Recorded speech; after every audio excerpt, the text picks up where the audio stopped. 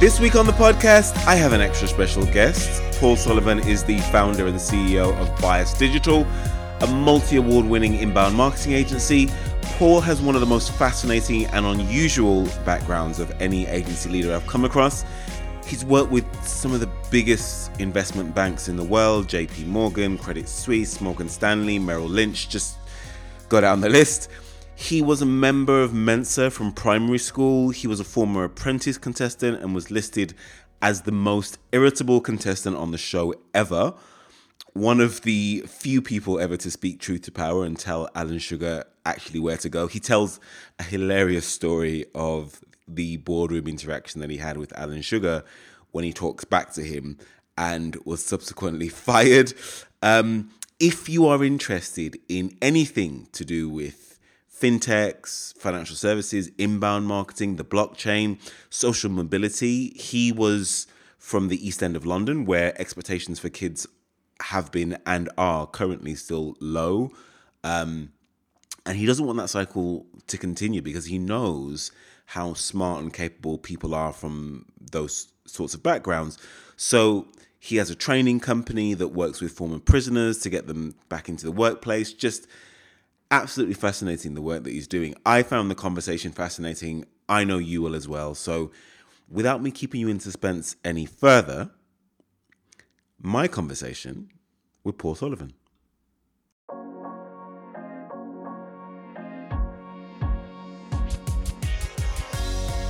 Paul Sullivan is the founder and CEO of Bias Digital, a triple award-winning business, marketing, sales and training consultancy. They help their clients with inbound marketing, sales enablement and training. He has over 12 years senior management and consulting experience within financial services at tier 1 banks and brokers, coupled with over a decade's experience in marketing and business development within the financial services, technology and property industries. I'm very much looking forward to the conversation. Paul Sullivan, welcome to Agency Deal Masters. Hey Nathan, how you doing? I'm really well, and I'm super excited to speak to you, actually. Thank you for coming to our event a couple of weeks ago. Super excited to see you there. Your background is just absolutely fascinating. You've worked at pretty much all of the biggest financial institutions and banks in the world. JP Morgan, Credit Suisse, Morgan Stanley, Merrill Lynch, Deutsche Bank, Citibank, just go down the list. So how did you go from the world of banking and corporate finance into running an inbound marketing agency? For me, this transition has been quite seamless.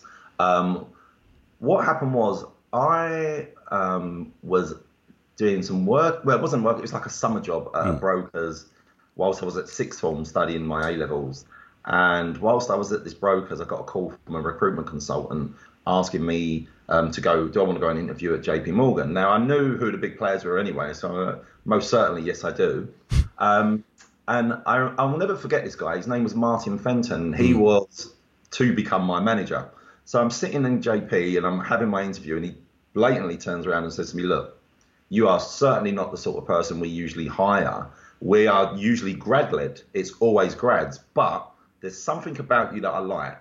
And as you're temping at this other Brokers, I want you to come in here for sort of 2 months, and I'll know by then whether or not you are going to make the grade or not. And if you do, then I will teach you everything that I You're joking me. Yeah, that's what he said. 16 years old. 17, 18, I think. Wow. I was 17, yeah, 17. What an opportunity. What did he see in you? I think it was just, I'm just super keen. I'm super hungry. I've got some sort of academic things behind me that make me sort of stand out a little bit. We'll talk about that a bit later. Yeah. But also, I just demonstrated a good knowledge. And I think what people forget is that most of what we want is people to be keen and eager, right? That conversation just goes to define how I now approach my own business. You can train anyone to do anything despite their academic results, right? Despite whether they can spell, despite whether they're dyslexic or whatever these problems these people might have, or they only done GCSEs, for example. Find something you see in someone, right? And then say, can I nurture that? And can I teach them to do marketing? Because I'll tell you something, the the interns that I've had this year, they've really, really made me question what is going on in universities when, there's no problem-solving ability. There's no real communication. Despite training upon hours and hours, they then still can't articulate what you've even taught them. And I'm not saying this from one experience. I had three interns, all very similar. One of them, the very first one, great, high performing, and then all of a sudden turned around and said that she thought that she was worth about £60 an hour, which, all right. Yeah. So that one was an easy fix. Sure. But the other two, I just couldn't get it. And I had my nephew working for me when he was around 16. He was always into creative. He's a designer by trade, I suppose. And I taught him how to do inbound marketing. He was coming into the agency. He was doing some stuff around WordPress and some logo design and all of this stuff.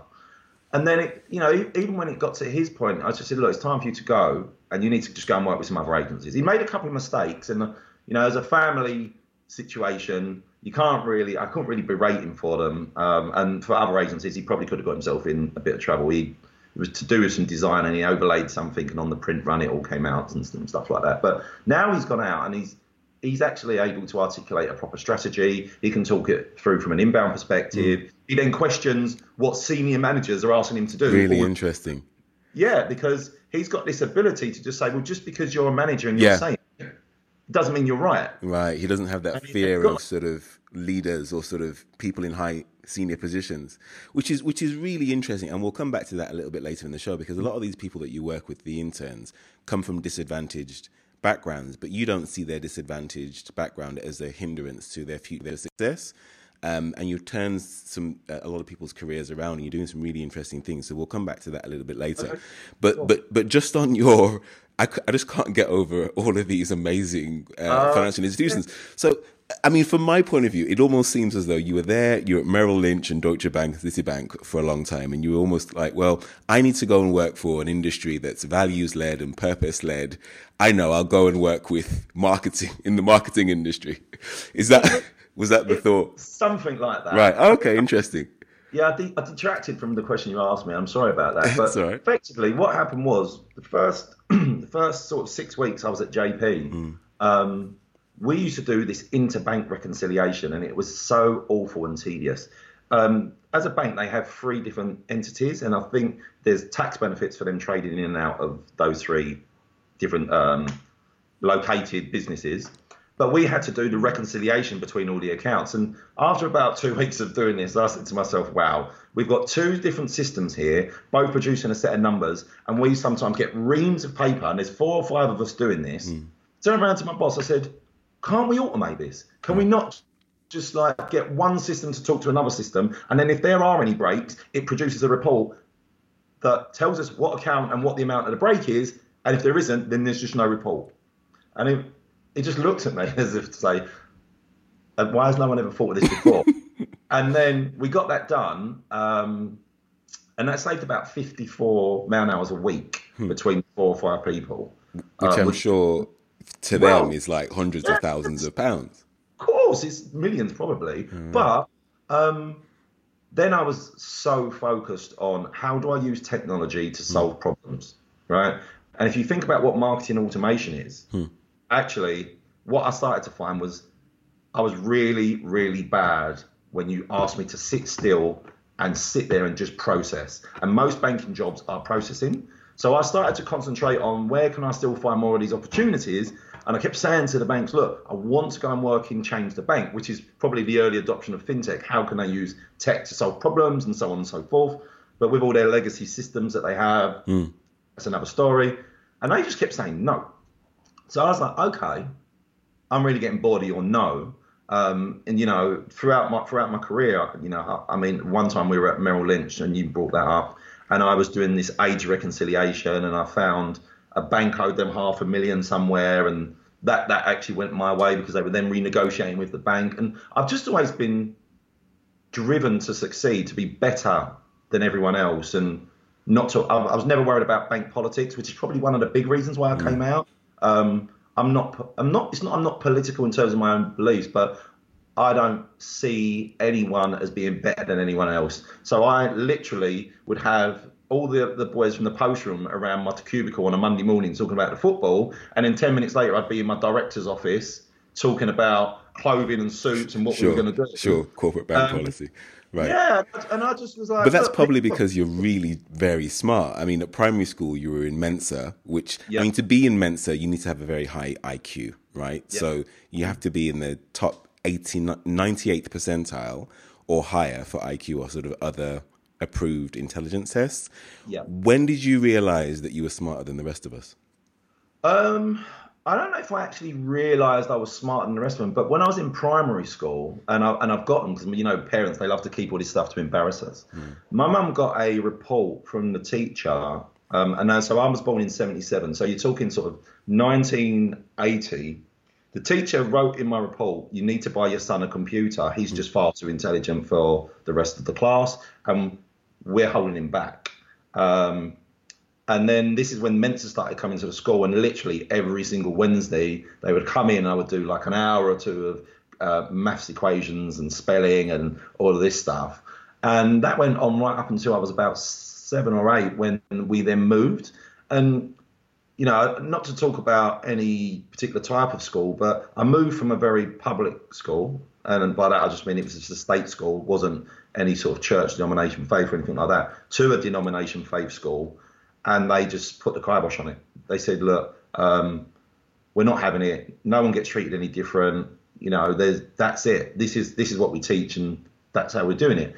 Which then caused my old head teacher to come to the new school, and there was literally a blazing row in the hallway. Like, well, my mum there, I'm standing there, and she was like, why are you doing this? You don't understand what you're doing. Like, he's got so much opportunity. You should be fostering this. And then 2 years later, I walked into secondary school, and sort of what they call year 7 now. And I was already doing my GCSE maths, like just to the point where I remember one of my friends saying to me, you really get on my nerves because you mess about in class, and as soon as the teacher asks you a question, you just turn around and answer it, which annoys teachers as well. I hate those people. I always hate those people in school. There's one guy in particular called Richard Byer. Anyway, sorry. I digress. So one of the qualities that I say that I have is like multitasking, which they say generally men are not good at. Like I'm extremely good at, and I can talk and have a conversation and listen to another conversation going on. And I always say to people, when it looks like I'm not listening, please don't think that I'm not listening, because I am. I'm always paying attention. But I think bigger than that, coming from sort of a very disadvantaged part of London, East London, at the time, you know, it wasn't, people like me weren't the norm. And so I was considered hard work. So for a funny story, when I was in nursery, and this is one of the ones that sticks, I used to, you know, when they sit all the children down, they want to read the book. Teacher is, I used to want to read the book. That's how ahead of everyone else I was. And if they didn't, I used to start crying and stomp and go and hide in the corner until I literally got my own way, because I wasn't interested in listening to them, because my mum used to sit there and make me read all of the time, but not really children's books, because my mum and dad were both avid readers. I kept trying to read very more adult books. And I was into education. I always had like a book about animals or something in my hand. So when did you first realize that that your brain operated slightly differently to the rest of the kids of your age? I think probably when I was about 4, when you couldn't get a screwdriver out of my hand. So anything you gave me, I tried to take apart and put back together. So that's what I was like as a kid. It wasn't to break it. I used to literally take it apart and then try to fix it back together all of the time. So I started to realize I was different, because I just wasn't like everyone else. So I was boyish. I played sports. I was a good footballer, you know, boxing, all these stuff that boys do. It wasn't anything to do with that. It was just, I was just interested in different things. When they were interested in sort of Action Man and stuff, there'd be like it'd rain and all the snails would come out, and I'd want to identify what the snails were. I just was into this stuff. And, you know, I tried to get my school to join the WWF, the World Wildlife Fund, when I was there. And I just was interested. Your brain things. Just operated differently. You were also on The Apprentice. Obviously, this is fast forwarding a few years, you were also on The Apprentice. You kept that really quiet when I met you as well. You've got so many amazing things in your background. Tell us what that experience was like. So I think first thing I'd say is being honest. In 2015, my agency had grown to about 6 people at the time, and 2 or 3 people left really quickly. The graphic designer went to the top graphic design school, got his masters and all that stuff, and then just one day said, "I'm going to teach drums and be a sous chef." I mean, how do you deal with something like that? I even offered him. I said, "Look, do you want to work from home?" One of the problems was, he said, from Brighton to Croydon or somewhere there, it was really quick. But from Croydon to Hackney, sometimes was double the time it took for him just to do that journey. And so that was what was grating on him. He just didn't, we were located in London Fields in a right trendy industrial style office space. And whilst he liked the office space, he just didn't want to do the journey anymore. And I can't blame him. But, I didn't want to lose him. And straight away I said, look, if you want to work from home, you can come up like maybe once or twice a week, but the rest of the time, just work from home. You do really good work. I really like working with you. You understand it. We've got a good rapport. But no, Richard didn't want to do that. Then Liam, who was working for us as an account manager, went and got a job in a company that provided oils for perfumes.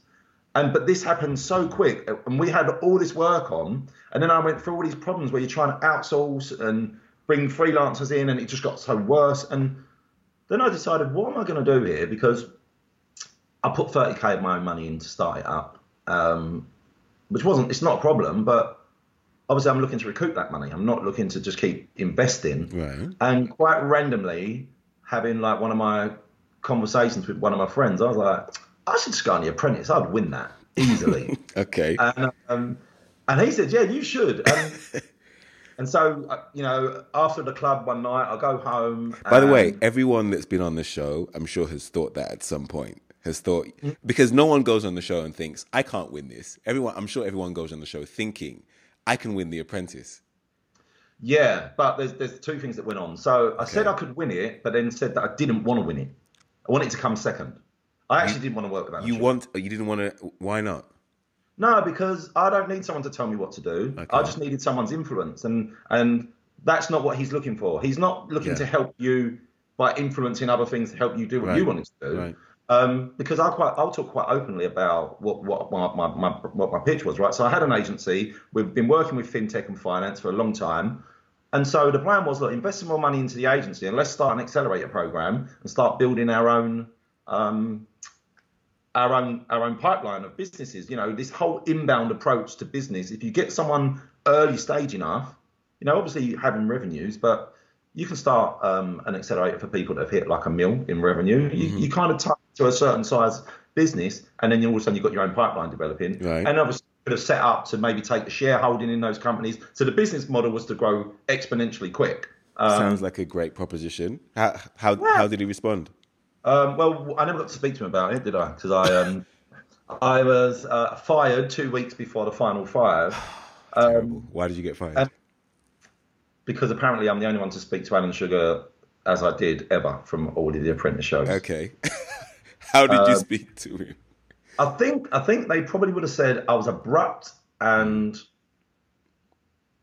dismissive of him. Would probably be dismissive. Interesting. Yeah, because I basically was a team leader, and we did some event at Madame Tussauds, and Jessica Cunningham, basically her and Sophie Ann, between the 2 of them, they were like 2 of the strongest salespeople. And this is my fault looking back now, but they were 2 of the strongest salespeople, and I put them on the sales team, and I went off to do the strategy. And then somehow, between leaving with a clearly defined idea of what the pricing was, they got it completely wrong between each other. Jessica undersold, Sofiane didn't done his own thing, and we kind of lost. But I kind of lost it with Jessica, because throughout the show, I think between her and Sofiane really wound me up. He was just so maverick and so about him. So every time you're trying to do something during the filming, he'd go off, and the next thing you know, he'd be off and he's dragged the cameraman off somewhere, and you're trying to actually do something that matters for the process. He just wants it to be about him. It is a celebrity show at the end of the day. That's show. It is very well designed to make sure that people come off looking the worst they can. And I tell you why, Really and I didn't interesting. realise.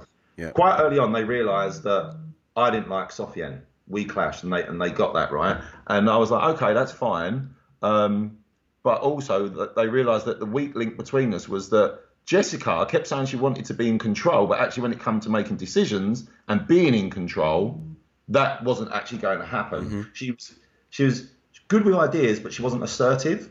So when we were working together, I was trying to encourage Jessica to be a little bit more assertive. I was like, if you want to be the director and shoot this video, you have to be able to control myself and Sofiane. And even though I'm the team leader, I'm literally saying to you, if you see something to me and you say, Paul, I want to shoot a scene this way, shoot it and be in control of that. But she would say something, and then as soon as Sofiane went off with the camera, she wouldn't say anything, and it was starting to really annoy me that, look, I'm trying to win.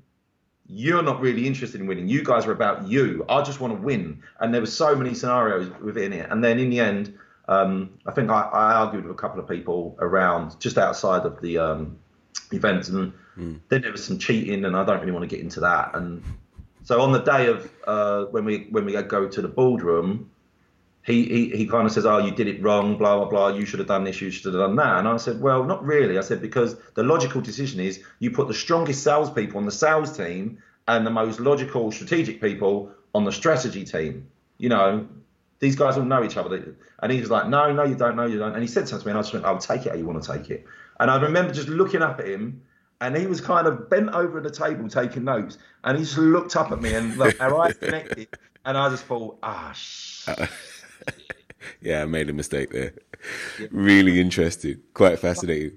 Let's talk a little bit about the financial services industry. So open banking and PDS2 has sort of brought massive innovation to fintechs and startups that are heavily backed by investors, especially in London. London sort of seems to be the hub of where all of this investment and sort of money is taking place at the moment. It's the financial center of the world right now.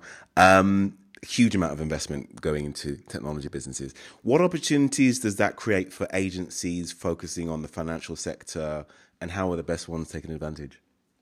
So, talking about bias, firstly, we've actually identified the opportunity to develop a fintech platform just by virtue of being in this industry for so long, coming from a financial services background and understanding what the wants and needs of today's businesses are. And I'm not going to get too far into it because I put the board together. So it's going to be a separate business from the agency.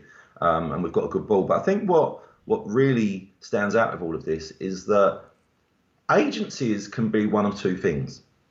They can call themselves really big thinkers and only ever think about delivering inbound or conversational or digital marketing, however you really want to say your services are, or you become an agency that becomes far more consultative, and then you want to be able to talk to your customers about where you see the opportunities for their business to go. And whilst we think that that's the no point of agency client relationship, or why would I tell someone else how to grow their business better? Well, inevitably, if you do it together as a JV, or you just do it together and help them grow their business, then that's another revenue stream for you, because you then need to market this new thing that they're developing. So as an agency, I think being more consultative and being open and not worrying about whether you've given them an idea that gets them another 100 million a year or not, that's not your job. Your job is to either go and try and develop a platform like that yourself, or you stay as an agency and you just provide the services and the insights and value to your client to show them that you do think that much more of their business rather than just as a number or a metric, which I think a lot of agencies do, and that's. Now, I know that you may not want to go into the details of this new product, but is it a cryptocurrency-based product? Is it based on blockchain? So there is an element of blockchain, because the platform would bring transparency to a very, very huge global market where there isn't. And it's an area where I know that the FCA are focusing on. I know that at least 2 MPs in Parliament have written papers on wanting to close this space up and get more transparency about what activities are going on. But also, what really, really annoys me is that there's a lot of boiler room companies that operate in this space, and they're just taking a lot of old people's money and leaving people destitute and bankrupt when they should be pensionable and retired into comfort. And as a person, I'm so my ethics, my moral standards, all of it. There's just so much about me that reflects in the agency, but in this platform, because I'm trying to close something out. And just to give you an idea, I'm really well connected in that startup, that scale up world, because of the client nature of my work. That when I presented this idea to some really highly influential people, one person is a serious fintech investor just said, I want to invest in this as soon as you get it going. And some other people were just like, look, these are the people we'd invest you in. These are the people we'd introduce you to. These are the people we feel would invest in this. But this is a broker that we feel would immediately partner with you. And then you wouldn't even have to worry about going through all the regulations. So, we're quite the way along with it, but it's typically me, as per usual, got it somewhere. And it's like, where am I going? The agency at the moment is flying. And so I don't really want to become one of those people that's distracted by not cementing one thing and then trying to do 2, 3 or 4 things, if that makes sense. Well, let's talk a little bit about the agency, because you're a multi-award winning inbound marketing shop. As you said, you offer content and conversational marketing services and inbound marketing services as well. What makes you different from other inbound agencies that are out there? This is a really good question, because I had a call with a company in Belgium 2 weeks ago. Mm-hmm. And the client has no marketing experience, but has her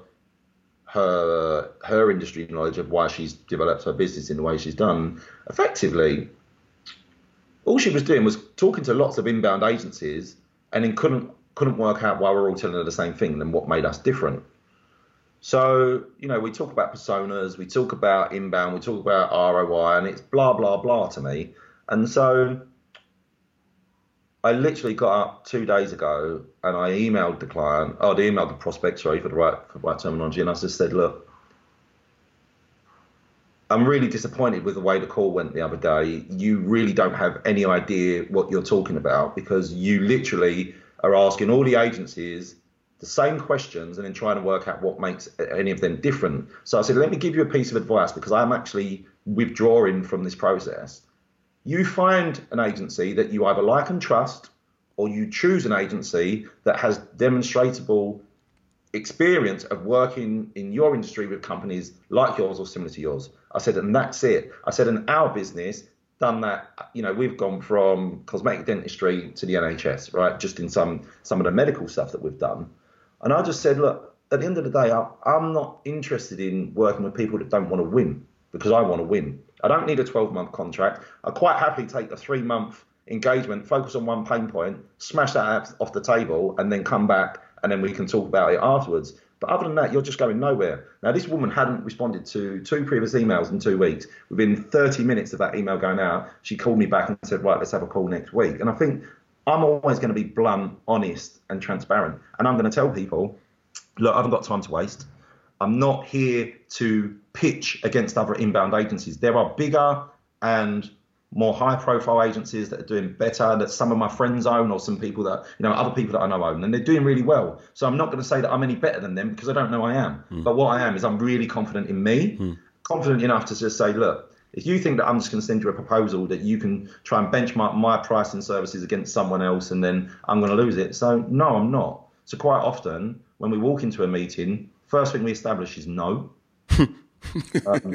First thing we establish is no. Yeah. So no being, I don't have time to waste, and you guys don't have time to waste. We need to find out quite early if this is going to be a relationship that we want to pursue. Right. I'm not here to pitch you today, right, and I'm not here to try and propose you. I'm not going to talk about anything strategic until we're engaged. Mm-hmm. My job here is to understand what's going on in your business, find out if what we offer actually aligns with your need, rather than just saying, oh, these people have a problem with traffic or conversions, and as we're an inbound agency, we can just put some conversion metrics in there and we're great. And if that is the metric as an agency, good luck to you. I'm sure that's going to work for you. But for me, Bias is more than just an agency. It's a culture. It's what we are, and it's how we do things, and we don't move from our processes. And So that brutal honesty that you just mentioned, I guess that's really attractive to some clients that have just been told yes by so many other agencies that they've spoken to. But as soon as you come into the building and the first thing you say out of your mouth is no, it's a bit of a wake up call for them. It's that brutal honesty, and I think it's really attractive to a lot of people. yeah, Not look, everyone, but no. to the right Look, people. like we weren't a HubSpot partner for a while, right?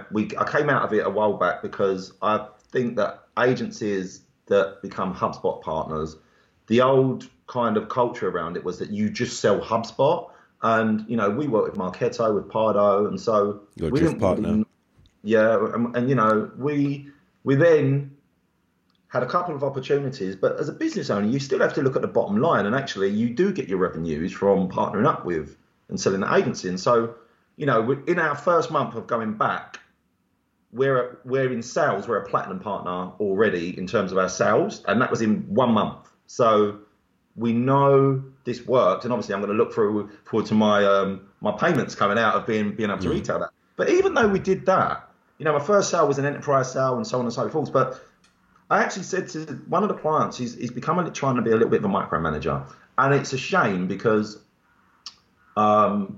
it comes from historically working with bad agencies. And so I'm going to say there are really bad agencies out there, and there are really good agencies. So let's not like mix it up. I'm very white about that.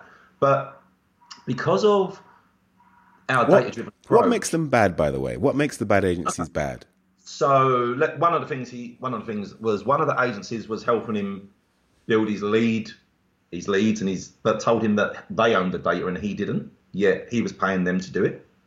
So that's definitely like a foul. When we assessed his PPC account, where he'd been with 2 or 3 agencies, the agencies weren't tidying things up, and so there were ads running that shouldn't have been running. Okay. There are so just lies and deceit and just bad practice. Yeah. And for any other agency partner listening to this podcast, he has 260 blog posts on his website, and none of them have any meta descriptions or keywords attached to them. Just like really basic things. There's like 24 different categories on his blog, and it was just crazy. But so a week ago, I was kind of feeling like this. He's in my WhatsApp at 7 o'clock in the morning and 7 at night. I said, look, this just can't run like this. You get your content calendar, you know what your schedule of work is, that's what you get. So he messaged me back and said, well, I don't think this is working for me. We need to revisit it. And I said, well, fine. You don't want to work with me. I don't want to work with you. I said, I only want to work with people that trust me. So that's the point of me using data to show you what's gone on and what's been wrong previously, and not just saying this is a bad agency and that's a bad agency. It's all down to the metrics, to a point where an agency that specialized in his industry that builds, websites, for example, he was already running a bad bounce rate before this new website went live. And since this new website went live, he'd gone up to basically 78% bounce rate on his website, right? And he's getting a couple of thousand hits a month. And I was trying to, even just explaining these things, he just doesn't see the value that agencies kind of bring when you're going through that and unraveling all this stuff, and not understanding that, look, we came in and our understanding was this. We wasn't even looking at that because you didn't ask us to, and we're just finding these problems as we're trying to go along and do a good job. Which that's what frustrates me about agencies, is that they just trade on lies, which makes the rest of us seem bad when a lot of us have got good integrity. Same thing in sales as well. I mean, there are different types of salespeople. There are good salespeople and there are really bad ones, but the bad ones give the good ones a really bad name. And that actually brings me on to the next topic, actually talking about sales, because you did some sales training yesterday with HubSpot in Dublin. Yep. You're also a sales trainer as well yourself. Talk about the difference between traditional salesmen that are pushy and aggressive and that are selling sort of commodities, and the more consultative, better salespeople. What is the difference between a good salesperson and a bad salesperson? I think if I summarized it, it would just be in the approach. Most of us, I'm sure most of us have got that message into your LinkedIn folder, into your inbox, hi, I've got the best solution. Can I speak to you? You need to buy it. And the first thing that comes into my head, especially from the way that we work, is, well, you've not tried to understand if I've actually got a problem. You've not reached out and been polite or anything like that. And these are all things that actually count in multiples, I suppose. So yes, being polite. Yes, it's the way you approach. Yes, trying to ask if I have a problem. And I think, but also, salespeople forget to just get to the point. Like, just not be rude and aggressive, but just say, hi, I'm Paul. I'm from Bias. We're an agency that specializes in working with fintech companies, and we typically help companies that are suffering from poor conversions, poor traffic, or sales teams that aren't quite hitting their numbers. Are you experiencing any of this? Yes or no? And typically, I will back that up with one of our probably the ABM strategies, one of the we talk about, and I say, look, and here's an ebook that kind of gives you an idea about what we do. There's one here for buyer personas, which is more of a persona-led approach, and there's this, which is more about your salespeople and how they should potentially go about identifying good fit prospects. So instead of playing a big numbers game, nail down and target the companies and industries that you want, and then do a little bit more research. I know we all talk about ABM, and I think that ABM should be the norm to a degree. Maybe not as intensively mined for salespeople in terms of, they have probably got X number of calls a day they need to make. But the prep is where you get the best benefit.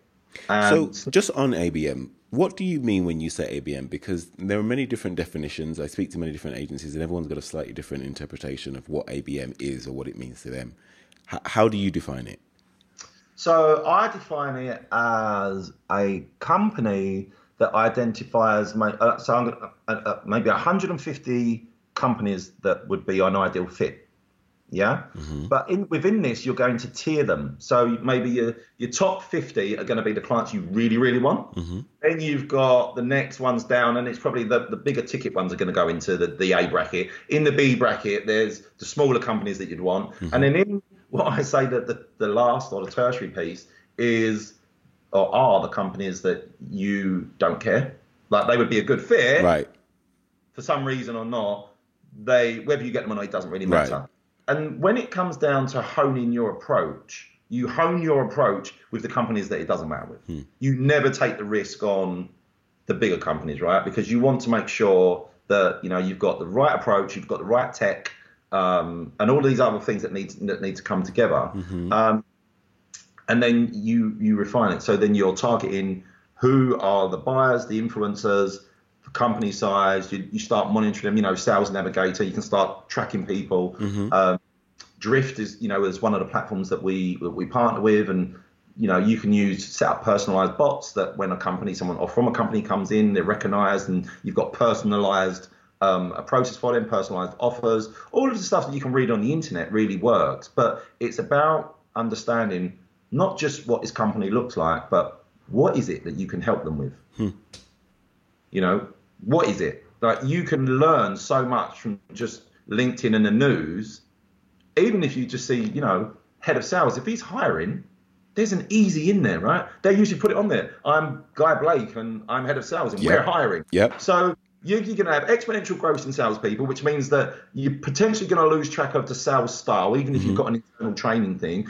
You're taking on a lot of grads, and despite training, they will go off on their own. And, I've got some really bad stories that I can talk to about from companies that I know. And I just feel that you can just start early. And if you get good practice in, I now teach ABM to startup companies. It's not that they need to go out and start doing it holistically as we approach it, take the top 150. But the basic premise of that, if you apply that to your LinkedIn marketing, if we just talked about LinkedIn on its own, identify the business, the size, kind of companies, the revenue, all of these things learn before you just start reaching out randomly to people.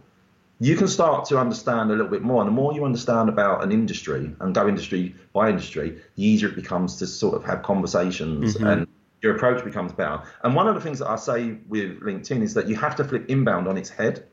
So typically with inbound, you want someone to come to a landing page, register for an ebook or something, and then get them into a nurturing thing. The reason I love Drift is because you put Drift at the front of that, and Drift says, you ready to buy now, or do I need to educate you? And if they're ready to buy, you start generating revenue. Sure. And then if they're not, they do that. But with LinkedIn, if I reached out to you, Nathan, and said, oh, hi, Nathan, I'm an agency, and I specialize in helping publication companies grow exponentially, would you go to this landing page and download my ebook? You'd probably say, right, I don't know you, you've just interrupted my day, and no.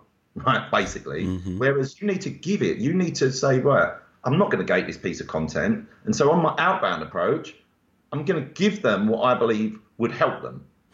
And then I'm going to build in my follow-up after that. And I think that at the smaller end of the market to a fully comprehensive ABM strategy, it's one and the same thing. And I think that should be the sales approach. So let's say that we have developed a relationship, or we have started a conversation with a prospect, but for one reason or another, they're dragging their feet. You know, they're not returning the phone calls. There is some general interest there, but it's just taking them a long time to sort of come back to you, and they're not moving down the pipeline, the sales process as quickly as you'd like. What's your approach to generating urgency with those sorts of leads? So again, I think this comes back to what I talked about earlier in the process. I don't really mess around. So I'm going to ask you a blatant question. Look, both of us are going to get frustrated if I'm in your inbox all the time and you're not. So let's just open this conversation up. What is the buying cycle? Like, if you like this and you do like it, what's going on internally? What can I do to help you with your stakeholders? What haven't we clarified, and why haven't I shown you the real value of what you've done? Because what it comes down to is that you haven't showed them the value. If someone has a need, whether it's a need in 3 months or 9 months or 12 months, whatever their cycle is, why have you not shown enough value for them even to say, well, look, we're going to go with you, but actually we're not going to do it for 6 months? Good point. Because that is what that's what you have to establish. And if you're not prepared to do that, no, I might lose them if I get too aggressive. Well, maybe you might just have spent the next 6 months trying to nurture someone that wasn't interested anyway. That's a very good point. Just ask questions, ask a straightforward question and get out of there. That's good point. Really good point. Let's talk a little bit about social mobility. So you grew up, as we said, in the East End of London, where expectations for children at that time were relatively low. They probably still are now, actually, to a certain extent. The expectation was get a blue collar job, have a couple of kids, settle down. Why didn't you follow that path? Probably because you were smart, but you were sort of a genius. But no, I mean, I'll be honest.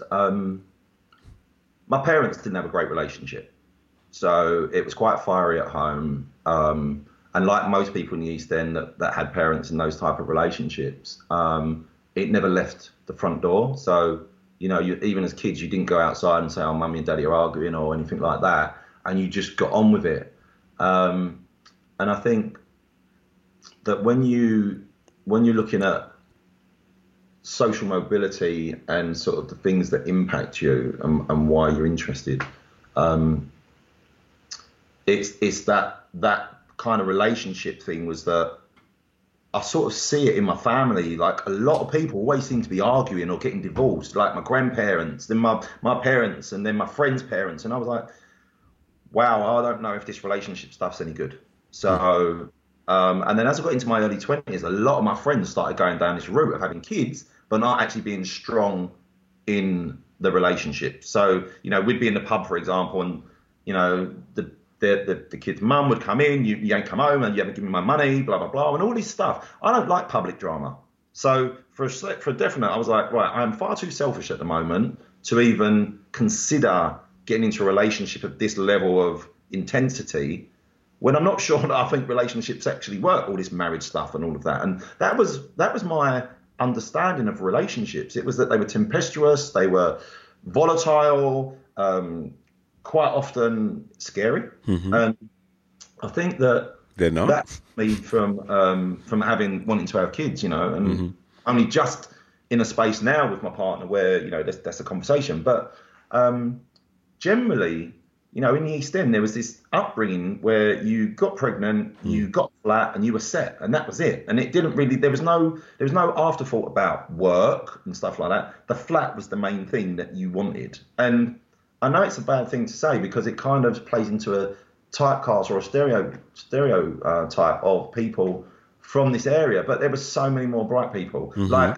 most of the traders that were in a city were either from Essex or the East End. So there was this vast contrast of people going to work in the post office and, you know, wanting the post office job because you got a guaranteed pension, or a bus driver and things like this, or just like average office worker. You know, there weren't, like, my dad was lucky. He was a manager at Standard Chartered. So I suppose that, and my mum worked at Lloyd's. So I had that influence, I suppose, around banking. But that wasn't my first choice. When I was kind of coming out of school, I actually wanted to go, and I think websites were just coming in. I wanted that. I thought at that point websites are the future. My great aunt, and this is one of the things about the East End in its fabulous, incestuous like way that everyone knows everyone, she says to me, "No, Paul, being my career worker, why don't you just go and do what your parents have done? Go the banking route." And I did. But luckily for me, 16 years later, I was back into web design and stuff. So I finally got to where I should have been. Sure. But yeah, the whole relationship thing, blue collar was never going to be for me. I've always wanted more, but not wanted more in terms of just ownership of things. I never, like, when everyone was going to Tenerife and Ibiza and all these places, that was the last places I wanted to be. I couldn't think of anything worse than going on a holiday to meet people that you see every day. That's not a holiday, right? So, and I'm worldly, and I like to learn about culture. And when I go to different places, I behave how the locals behave, and I want to go and eat with the locals. They do, and try and learn a few words of the language. And I've been like that since I was a child, and that's probably where I was really different. Quite fascinating. Paul, let's get into everyone's favorite questions. These are the questions that I ask all of my guests, so I'm excited to ask you the same ones as well towards the back end of the interview. Tell us about a time when you failed and what you learned from the experience. I mean, that's an easy one, really. I think the first time round, 2015, with the agency, we failed because we went into HubSpot. We were practicing inbound. Wasn't even using the platform. I mean, we literally just had the platform. I don't even know why we'd even bothered, but we did that. And then by not staying on top of the culture of the business, by not looking out for the signs and just being money focused like most agencies can be, I just made too many mistakes. Wasn't really looking at forecasting, wasn't watching the revenues. Everything was transactional and project set. And yeah, you know, that's why basically it died. And then I had to start again. But I think that for me has been the biggest benefit, that I actually don't care. I think that I'm the type of person, I don't sit and wallow in my failures, and I don't revel in my successes either, because as soon as I'm successful, how can I be more successful? It's not about, oh, look at me and I've done so well. And unfortunately, that's probably a byproduct of me being sort of quite intelligent as a child, because there was never a level that I could hit growing up where my parents or my aunts or my uncles or whoever would say, oh yeah, you've done really well. The answer was, oh yeah, well, you just expect that of you. So if you've never got a ceiling, it's really hard to sit and reward yourself. And so even though, you know, we've just done all of this HubSpot sales this month and we've got platinum on the sales side, we're like, wow. Now I'm just like, well, let me be a diamond partner and see where I go from there. And then what happens? And then I'm going to be stuck. And I think that's what one of my old managers told me. So basically really hard to manage, because you're never satisfied with the status quo. You always have to be doing something else or doing something better. He said you just won't sit still, and that makes you a difficult person to manage, even though on the other side of that there are obvious benefits. So I'm probably better off sitting there being my own person. Quite fascinating. Tell us about some of your early or current mentors. Who influenced or who is influencing your approach to growing businesses and marketing? 100%. This is probably the best decision that I ever made. Michael Brunt is he's left The Economist. He was the COO of The Economist and he's now the CEO of The Times. Right. that is one of my mentors. And in the summer, when I was deliberating on what bias is, do I believe in it, and stuff like that, he came over for dinner and we were sitting talking. And he just said, Paul, I love everything about bias. I love the brand. I love what you stand for. I love the fact that what you've got on your website about what the business is, when you speak to you, that's what comes through, the honesty, the transparency, the being straight to the point and all of that. But you can't grow an agency without growing people. And I think what there was a little bit of fear about getting to maybe 20 or 30 in an agency, because the last time I got to 6 or 7, it collapsed really quickly. And I didn't realize I hadn't lost it. And that was August. Then I was talking to HubSpot. Do I want to? Do I not? Do I want? And then literally October, I signed, and then we went platinum in sales in 1 month. So that reassurance from someone whose own journey was an agency that went internal into the Economist, and then became the COO. If you really want to look up to someone, I'm stuck in the mindset. Look up to someone who's done what you've done. Do you know what I mean? And take on everything. And Michael's advice to me was, now go and find yourself another 6 mentors. I'm going to be good for this. You're going to need someone who's good for sales. You're going to do someone who's good for personal development. He said, have as many as you can, because that's what works. So, 1 mentor isn't enough. And that's why I don't believe when people have coaches that want to be everything to them, that you're letting yourself down. Because that person can't be great at everything. They can be good at 1 or 2 things and okay at other things. But who wants to pay to be okay? We want to pay to be the best we can be. Sounds like a great mentor, Michael Brunt, and a potential podcast guest as well. If you can set up an introduction, that'll be great. Yeah, I booked him onto my podcast soon, so it'd be great. I just need him to settle into his new job. He's only just moved. Fantastic. Tell us about some of your favorite books. What do you read for personal or professional development? So I'm a big Audible fan, just because I'm always on the move and it works for me. So let me say, I'm just going to open the app. One of the best ones I think for an agency to kind of listen is a couple of hours is Win Without Pitching. Okay, that's a read by Blair Enns. Blair Enns, yeah. Close That Sale by Brian Tracy, 24 different ways to close a deal. That's a really good book. Ego is the Enemy. Ryan Holiday. I've read Napoleon Hill's Life Lessons. Okay. The Sales Enablement Playbook. Sales Enablement Playbook. Who's that by? I've read that. Sales Enablement Playbook is by Tamara Schenk. Okay. No, sorry, by Hillman Story and Corey Bray. Okay. And Sales Enablement is by Tamara Schenk. Sure. Introducing Emotional Intelligence by Daniel Anderson. Misbehaving by Richard Thaler. Great book. Key Person's Influence by Daniel Priestley. Daniel Priestley, fantastic. Yeah. Entrepreneur Revolution by the same author. What's your all-time favorite book? I think the one I go back to, if I'm honest, is Close That Sale, Brian Tracy. Okay, classic. And I think the reason is that he literally talks you through 24 different scenarios of ways of closing a deal. From being on site with someone to being on the phone, the way that you should talk to it. And don't get me wrong, it's very American, and a lot of it probably needs to be adapted. But at the end of it, he sits there and just says, and if you've got one of those clients that you just know you're not going to close, just reel off all 24 and see and just keep improving the way that you close business. Okay. And I think from someone who's as interested in sales as I am strategy, that's really works for me. Yeah. And I think that's probably why I keep going back to it. Really interesting. What do you do to keep mentally and physically fit? I used to play football. I used to box. I did some kickboxing. Southpaw, orthodox? Switch. Oh, okay. Yeah, switch. Pretty good. I now haven't been doing nothing. I was doing yoga for a while. That was really working. So I was doing that on a Friday. I was doing Refine and Realign. That's a really good session. Okay. But I've just rejoined the gym and I'm starting with a PT next week. So I'm one of those kind of people. I need 4 or 5 sessions with a PT and then I'm out and I'm on. Then you're back into it. It's the initial start, but swimming will play a big part in it this time around. Great.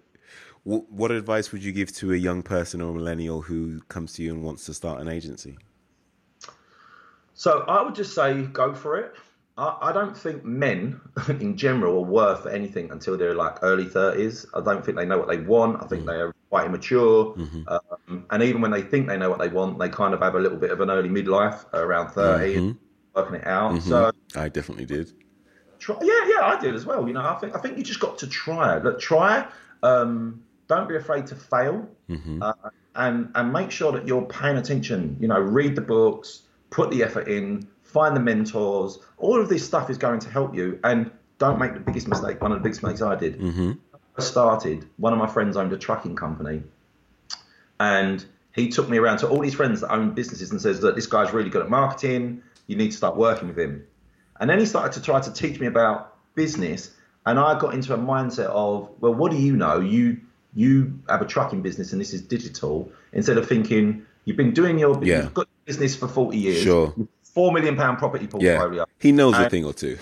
and no one wants for anything in your family. You're on good holidays. Yeah, that was my biggest mistake. Was when my ego got in the way. Right, ego is the enemy. Yeah, you got to be careful. You don't get in front of yourself and trip yourself up. Good point. And my final question, Paul, what do you know about growing an agency today that you wish you knew when you first started your career? It's not about me. You can't grow an agency if it's about you. And I've spoken to some really egotistical agency owners, you know, and I just feel that, yes, you can be competitive. Yes, you can have drive and ambition, but to grow a successful agency, it can't be about you. It has to be about the team. So the team's successful, the agency's successful. And then, and because of that, the byproduct is you are successful as that agency owner. But when it's about you and what you want, and you don't want to engage with everyone, even the new people, you're setting yourself up for a fail. You can't create a culture in an environment like that. It's autocratic almost, and it can't be.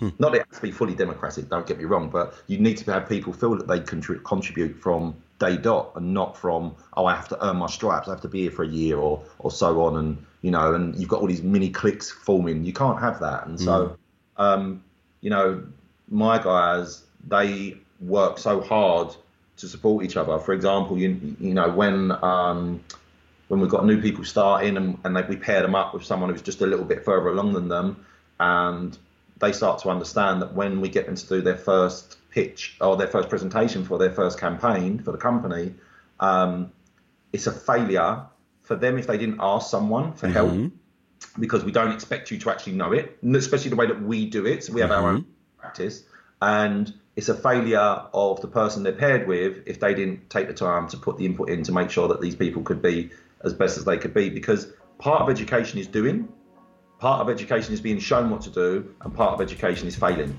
So you have to find a balance that enables them not to just do and fail, but also be shown while they're in situ. And I think that's what we do here. Quite fascinating. Paul, thank you so much for doing this. No problem. Thanks for having me on, Nathan. We have been speaking with Paul Sullivan. He's currently the CEO of Bias Digital.